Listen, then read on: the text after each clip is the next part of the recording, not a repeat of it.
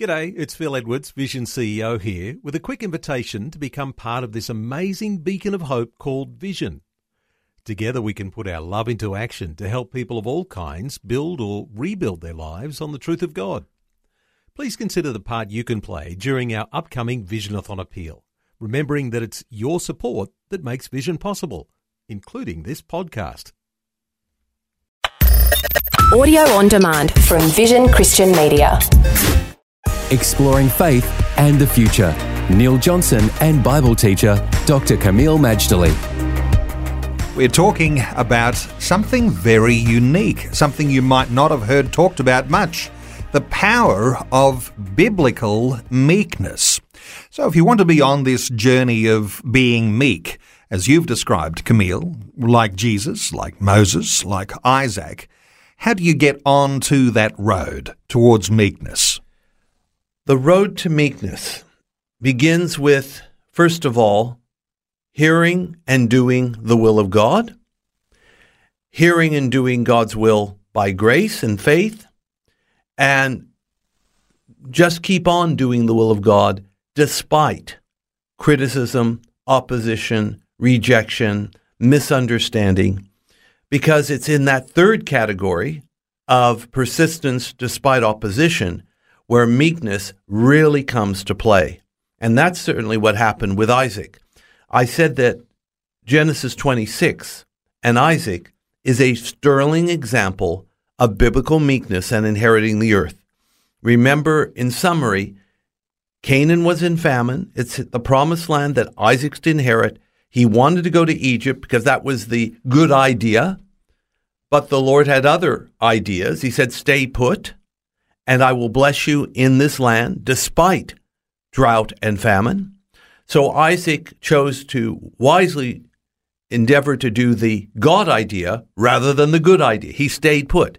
He sowed in the land, reaped 100-fold. He became great. He had flocks. He had herds. The Philistines envied him. They ejected him, but he still continued to do what God called him to do. Now that's power in my estimation.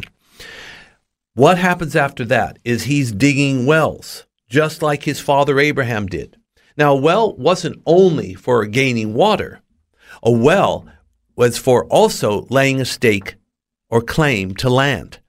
And it's interesting, the Philistines filled up some of Abraham's wells. So Isaac simply redug them. What happens next is they steal the wells. They say, these wells belong to us. Now, Isaac could have got into a fisticuff over it, but he chose to stay in the spirit of meekness because he rightly understood that if he starts fighting over the wells, he'll have less wells to his count than if he just keeps digging. So he didn't engage with his enemy. He didn't put on the boxing gloves. He didn't fight for his rights. He simply kept digging more wells. He let him have them. That's right. Plenty of land, plenty of wells. And it led him to a wonderful place called Rehoboth. Rehoboth is the roadhouse on the journey to meekness. It's where you stop temporarily because as you read in Genesis chapter 26 and verse 22, Rehoboth is a place of water, and Isaac needed it. That's why he dug wells. It's a place of room, plenty of room for him and the others. It's a place of fruitfulness, and we all want to be fruitful, and God wants us to be as well. And it's a place of no strife. It's peaceful. It's a Philistine-free zone. So is it a place of refreshing, a place of refueling, like the roadhouse or like the service centre, like the place where on your journey there is an opportunity to reset? Is it something along those lines? Exactly. It's along those lines. It's a place to have a reprieve from the normal routine as well as the pressures of the opposition so that you can basically have a Sabbath rest, renew and recharge, and be ready for the road ahead as you seek to inherit the earth. Faith and the Future with Neil Johnson and Dr. Kameel Majdali from Teach All Nations. For more from Dr. Majdali, including books and DVDs on prophecy, Bible commentaries, plus today's and other episodes of Faith and the Future, go to vision.org.au.